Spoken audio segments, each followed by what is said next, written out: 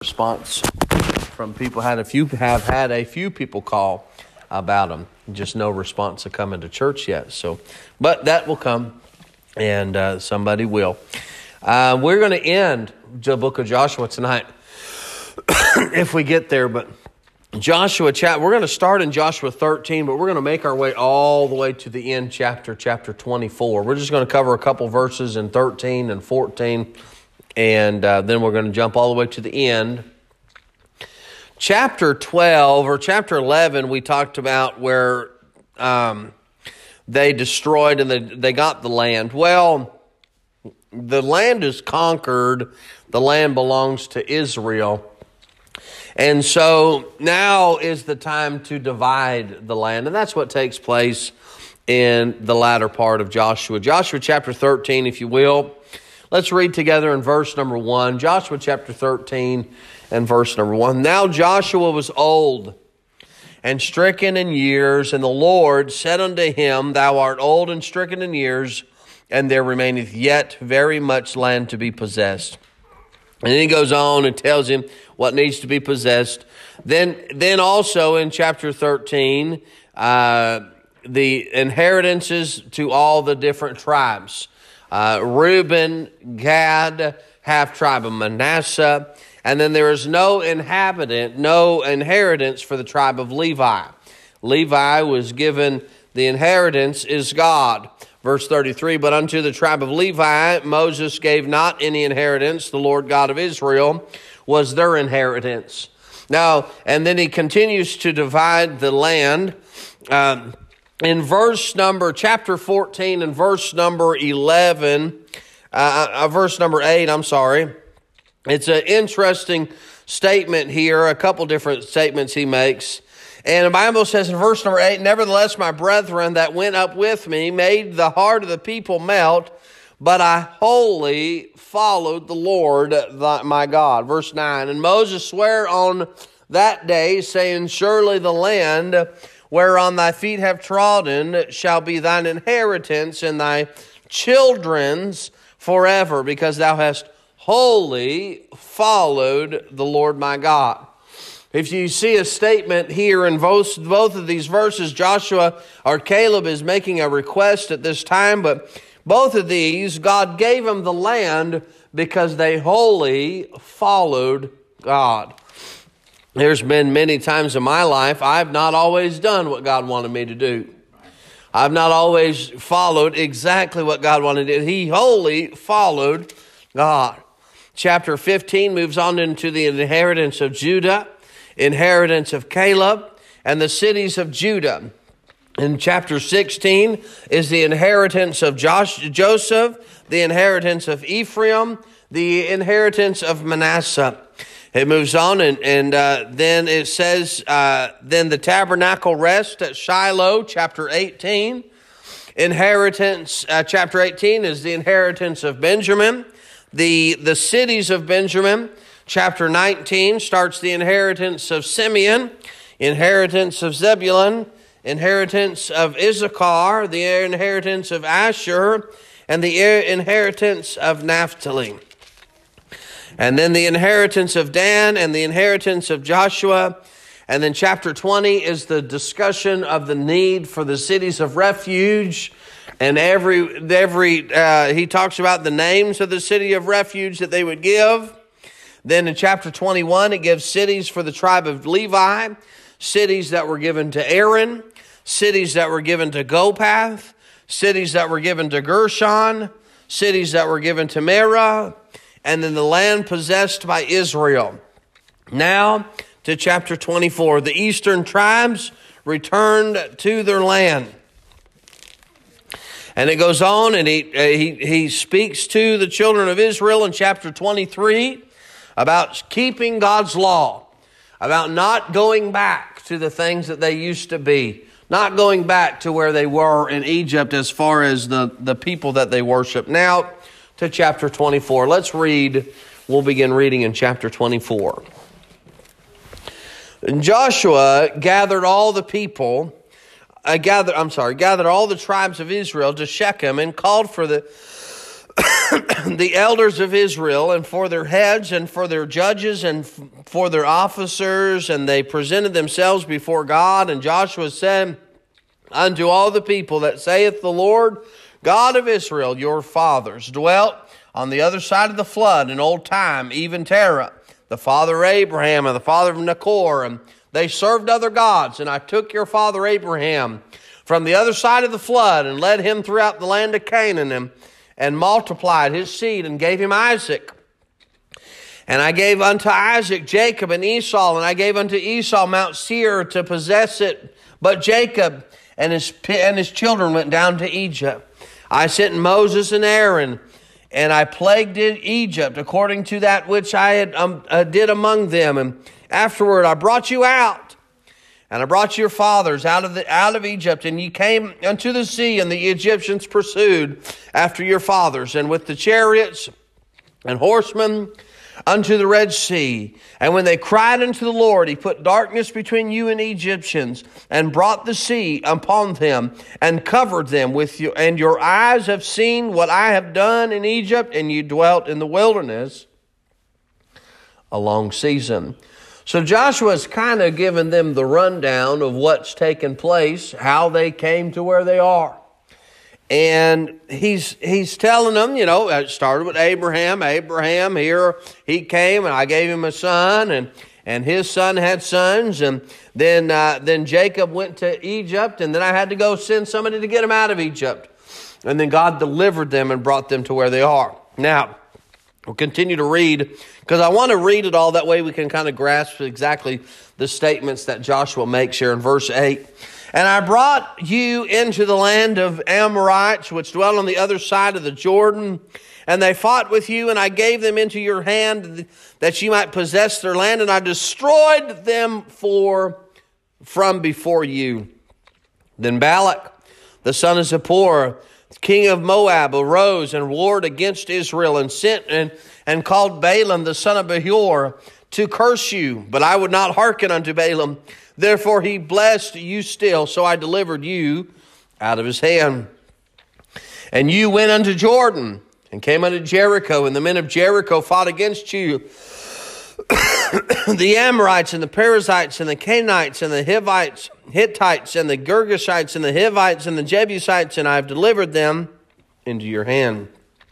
And I sent the hornet before you, which drave them out from before you, even the two kings of the Amorites, but not with thy sword, not with thy bow.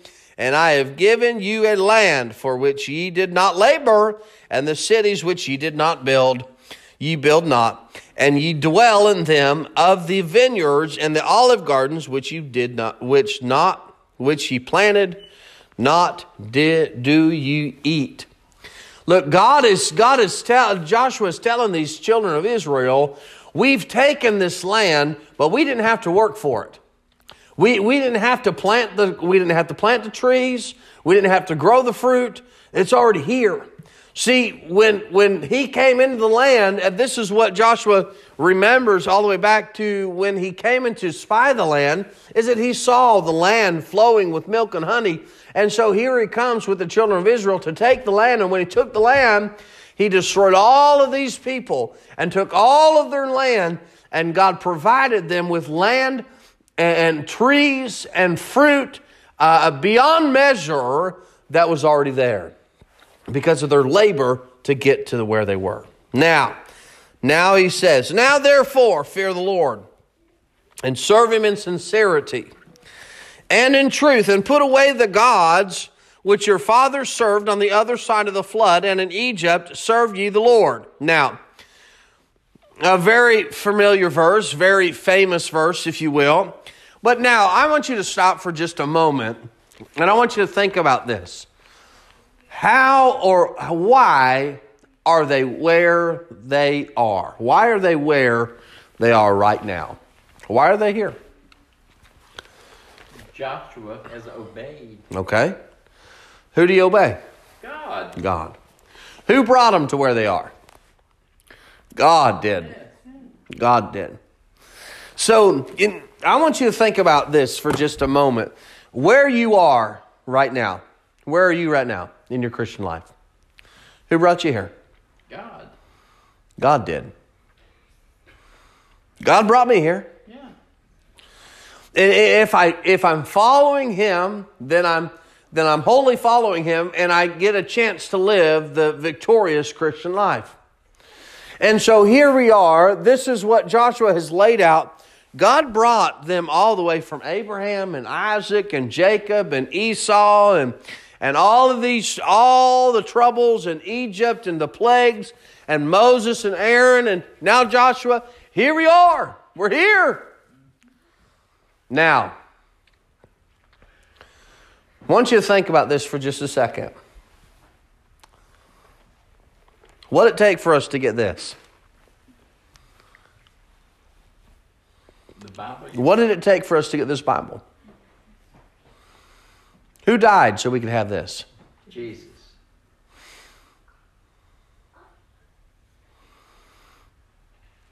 This has been passed down from generation to generation to generation to generation so that you and I can have a Bible in our hands in the English language. How did that happen? Pure circumstance? No. It took place because men and women of God stood holy and followed God. Yes. Because there have been times throughout history that the pressure has been on and they killed people for believing in God. Yes. In the book of Acts, did they not kill people for believing in God? Yes. Did they not throw them into jail? Yes. They could have folded up and see it into the house, and yet we still have a Bible. This book that I hold in my hand is over 400 years old. Right? In English. English Bible, over 400 years old. How did that take place? Who sacrificed so that you and I could have this? King James. No, Jesus. Jesus did, but men and women did. Yeah. How'd they preserve it? Come on. Just like that sign says behind you. Turn around and look at it. That's right. Fight What does on. it say? Fight on. That's what they did for you. That's right. Yeah. Because they wanted the whole earth to know that there is a God. Right. The reason they came to America, for what? For religious freedom. Do you know what they brought with them? Yeah. A Bible.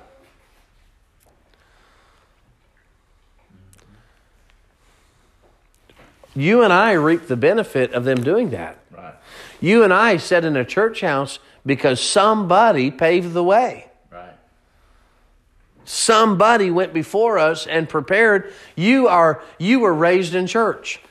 If you wasn't raised in church, God allowed you to get saved because somebody else was preaching the gospel. Why? Because someone prepared the way. Right. See, God prepared the way for the children of Israel to be where they were. There is not an accident. It's not by circumstance. It didn't happen by accident that I'm here and you're here tonight. It didn't happen by accident. God specifically had Abraham, had a son, and his son had sons, and they went to Egypt, and they had Moses and Aaron to bring them out, and they crossed the Red Sea, and then they crossed Jordan, and then they took the land, and all these things took place so that they could conquer the land of Canaan to be where they're at. If we ever get to a place and we think that we're here as a Christian because of what we've done, it ain't so. No. It ain't so. There's been many of men and women who've went before me who paved the way. That's why I'm here. That's why I'm here. Because of men and women who come before me. And that's why they were there in the promised land, because of the men and women who went before them. And though they didn't understand the circumstances, and though they couldn't ever figure out exactly why it was taking place, why are we in Egypt? Why did they have to face the bondage? Why did they have to go through the plagues? Why did they have to face the wilderness for 40-some years? Why did they have to face those things? So that they could be in the promised land, flowing with milk and honey. Right. Sometimes you don't understand what you go through in this life. Maybe it's not for you to know today. I was talking to an individual the other day, and they told me, and I've not done any research about it, but I need to, but they told me that if you take an olive pit and you plant it in the ground, do you know how long it takes for an olive tree to grow? To produce fruit. According to this guy, I don't know. Like I said, I need to do some research. He said 40 years. Wow. If you take a pit and just plant the pit. Right. That's a long time. If you plant a shade tree in your backyard, how long does it take before it produces really good shade? A couple of years. 3 or 4 years, maybe. One seed planted in the ground will take time before something comes up. Brother Blackie was showing me his plants today, and some of them got little sprouts coming up, you know. Yeah. Things don't just grow by themselves. It takes nurture. And see, all it takes is somebody had to plant. Okay, Abraham had to believe in God, and then had to teach Isaac that it was okay to believe in God, and Jacob and Esau and all those that went behind him, they had to teach him how to believe in God. That seed has to die in the ground, and then it's resurrected in the growth. Mm-hmm. Well, isn't planting the same as the death, the burial, and the resurrection? Mm-hmm. Yeah. It's a picture of it. Yeah. Right. That's interesting. Well, I mean, you think about the tree that Zacchaeus climbed up in. Sycamore, yeah. Way before Zacchaeus ever came along, someone had to plant that tree so that he would have a tree to be able to see Jesus. My God. Jesus put it there. On accident? No. On purpose. He knew that. See, everything that we step, we need to know that some future generation. Yeah, you say, well, I don't know that we'll even be here. I don't know if we will ever be here. I don't know if we'll be here another 40 years or not. But I don't know. And I have to live knowing that maybe someday that somebody will come behind me. You know? Somebody. I'm leaving behind.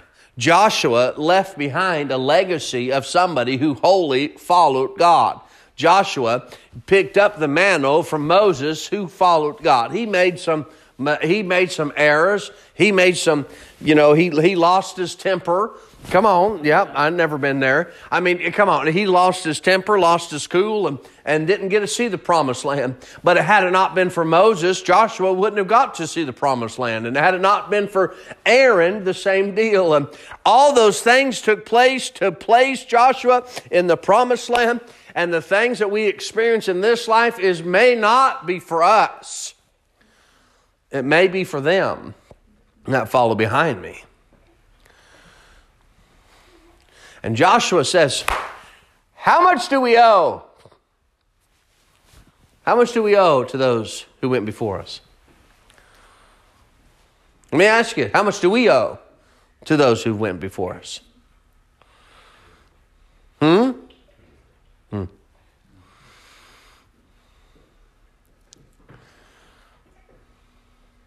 Everything. Now, Joshua makes a statement in verse number 15. Like I said, it's a very well-known verse. But I believe he sets the stage in verse number 14. Look what God has done. Look what God has done. All these things. Verse 15. And if it seem evil unto you to serve the Lord, choose you this day whom you will serve. Whether the gods which your fathers served that were on the other side of the flood, or the gods of the Amorites in whose land you dwell.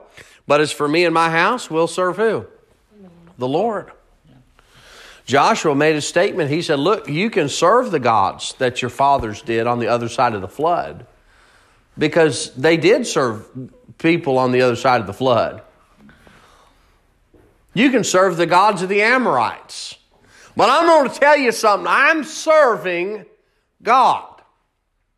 I don't care what they do. I don't care where they go. I don't care what happens over there. I'm serving God. And my children will serve God.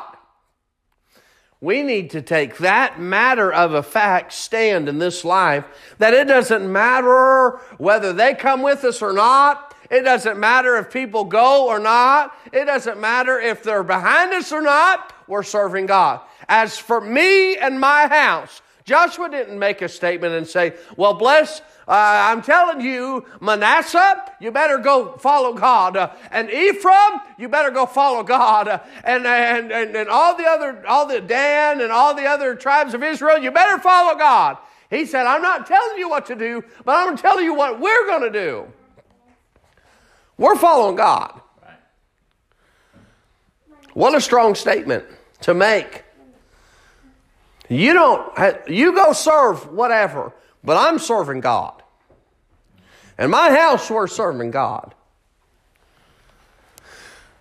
May I say to you, as for me and my house, hey girls, as for me and my house, hey boy, we're going to serve God. Amen.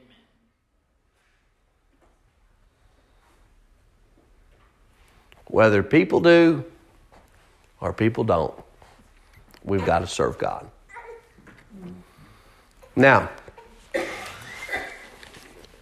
let me ask you, why is it important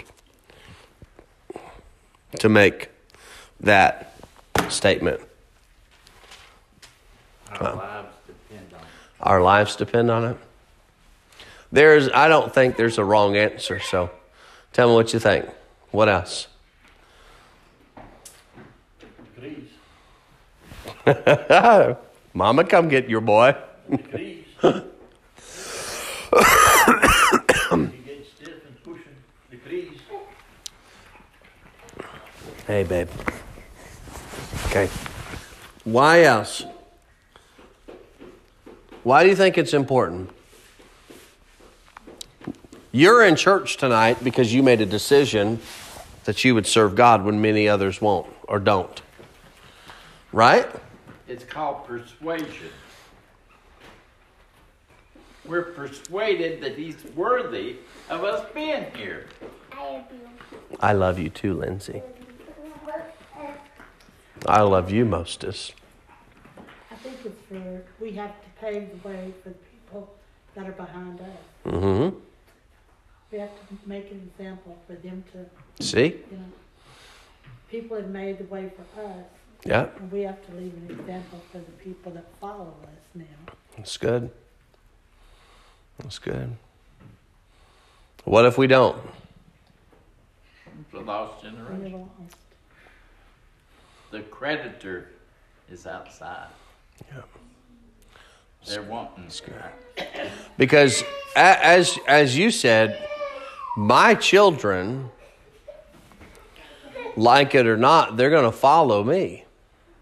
I mean, there'll come a day when they stop following me. There will. They get their own mind, right? They start doing their own thing.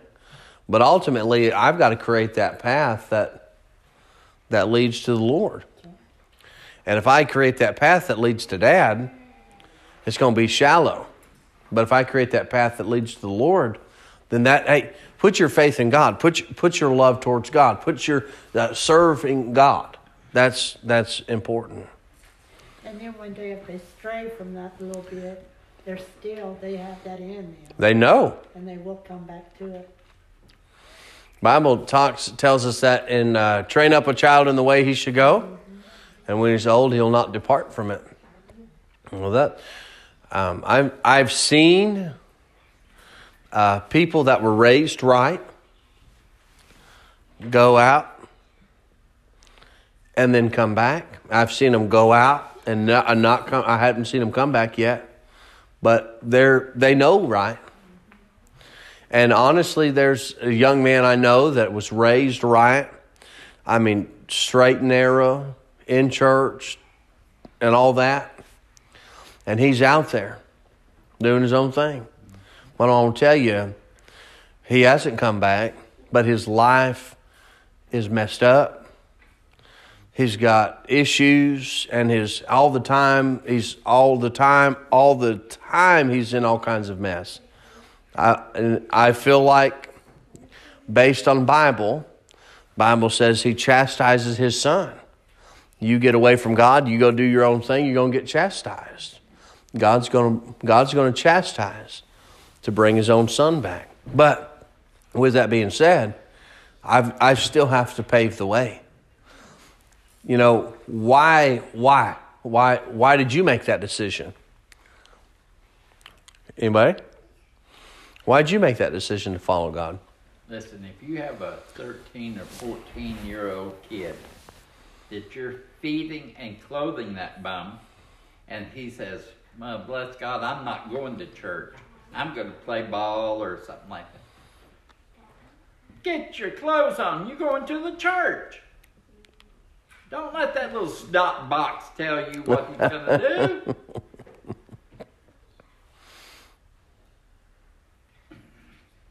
My daughter, she's just out there, but when she was that age, she was still in church. Yeah. But once I left the house and left her mom, then she started doing her craziness, you know.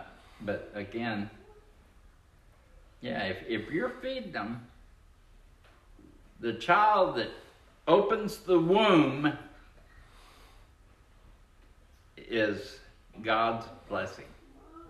And it's up to you as a parent to make sure that your kids, as long as they're under your roof and you're feeding them and you're clothing them, stay in church, period.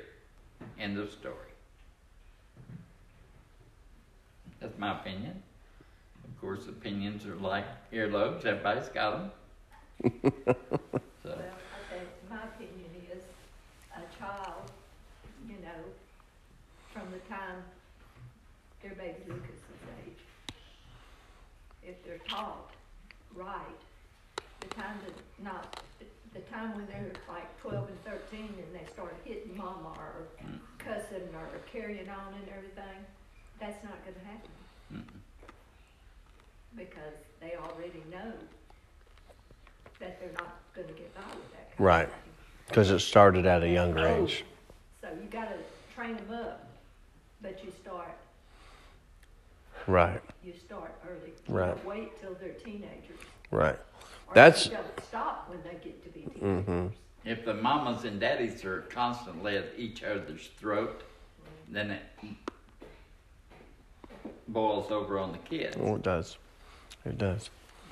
But ultimately, that your child, my children, I don't know, because my oldest is 8.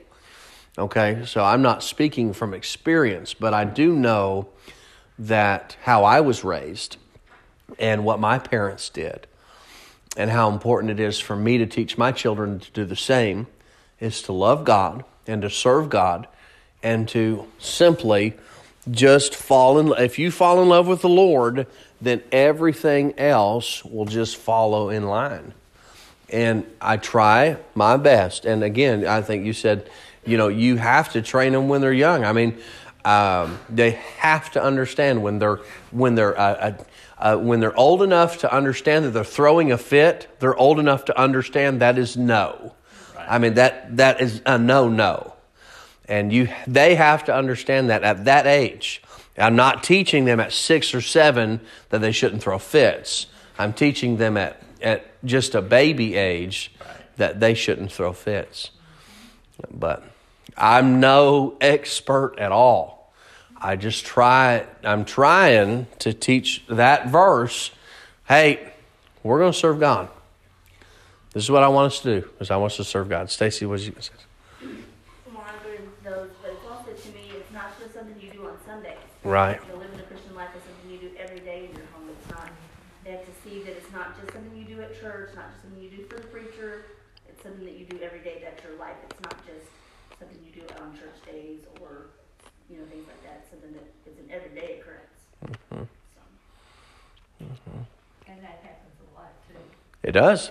People put on their Sunday faces and the rest of the week. Their Sunday mask. We cannot fathom in our brain what he went through to save us. Mm-hmm. I mean, people just treat it like, oh well. The pain, the suffering that he went through Right. to save us. Not only did he go through the pain, he died Right. for us. Oh, yeah. Yeah. And for us to treat it just so, nah. Yeah.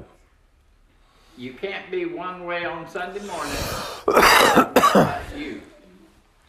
You can't be one way here at church Sunday morning and be something else Sunday night when you get home. Right.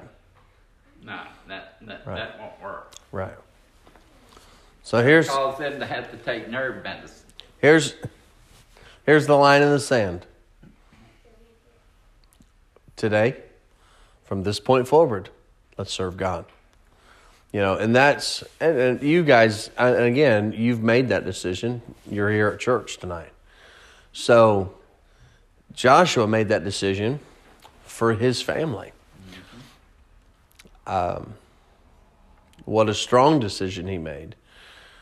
But in the other text that we read at the very beginning, verses that are very convicting to me, is the Bible says, and Joshua wholly followed God.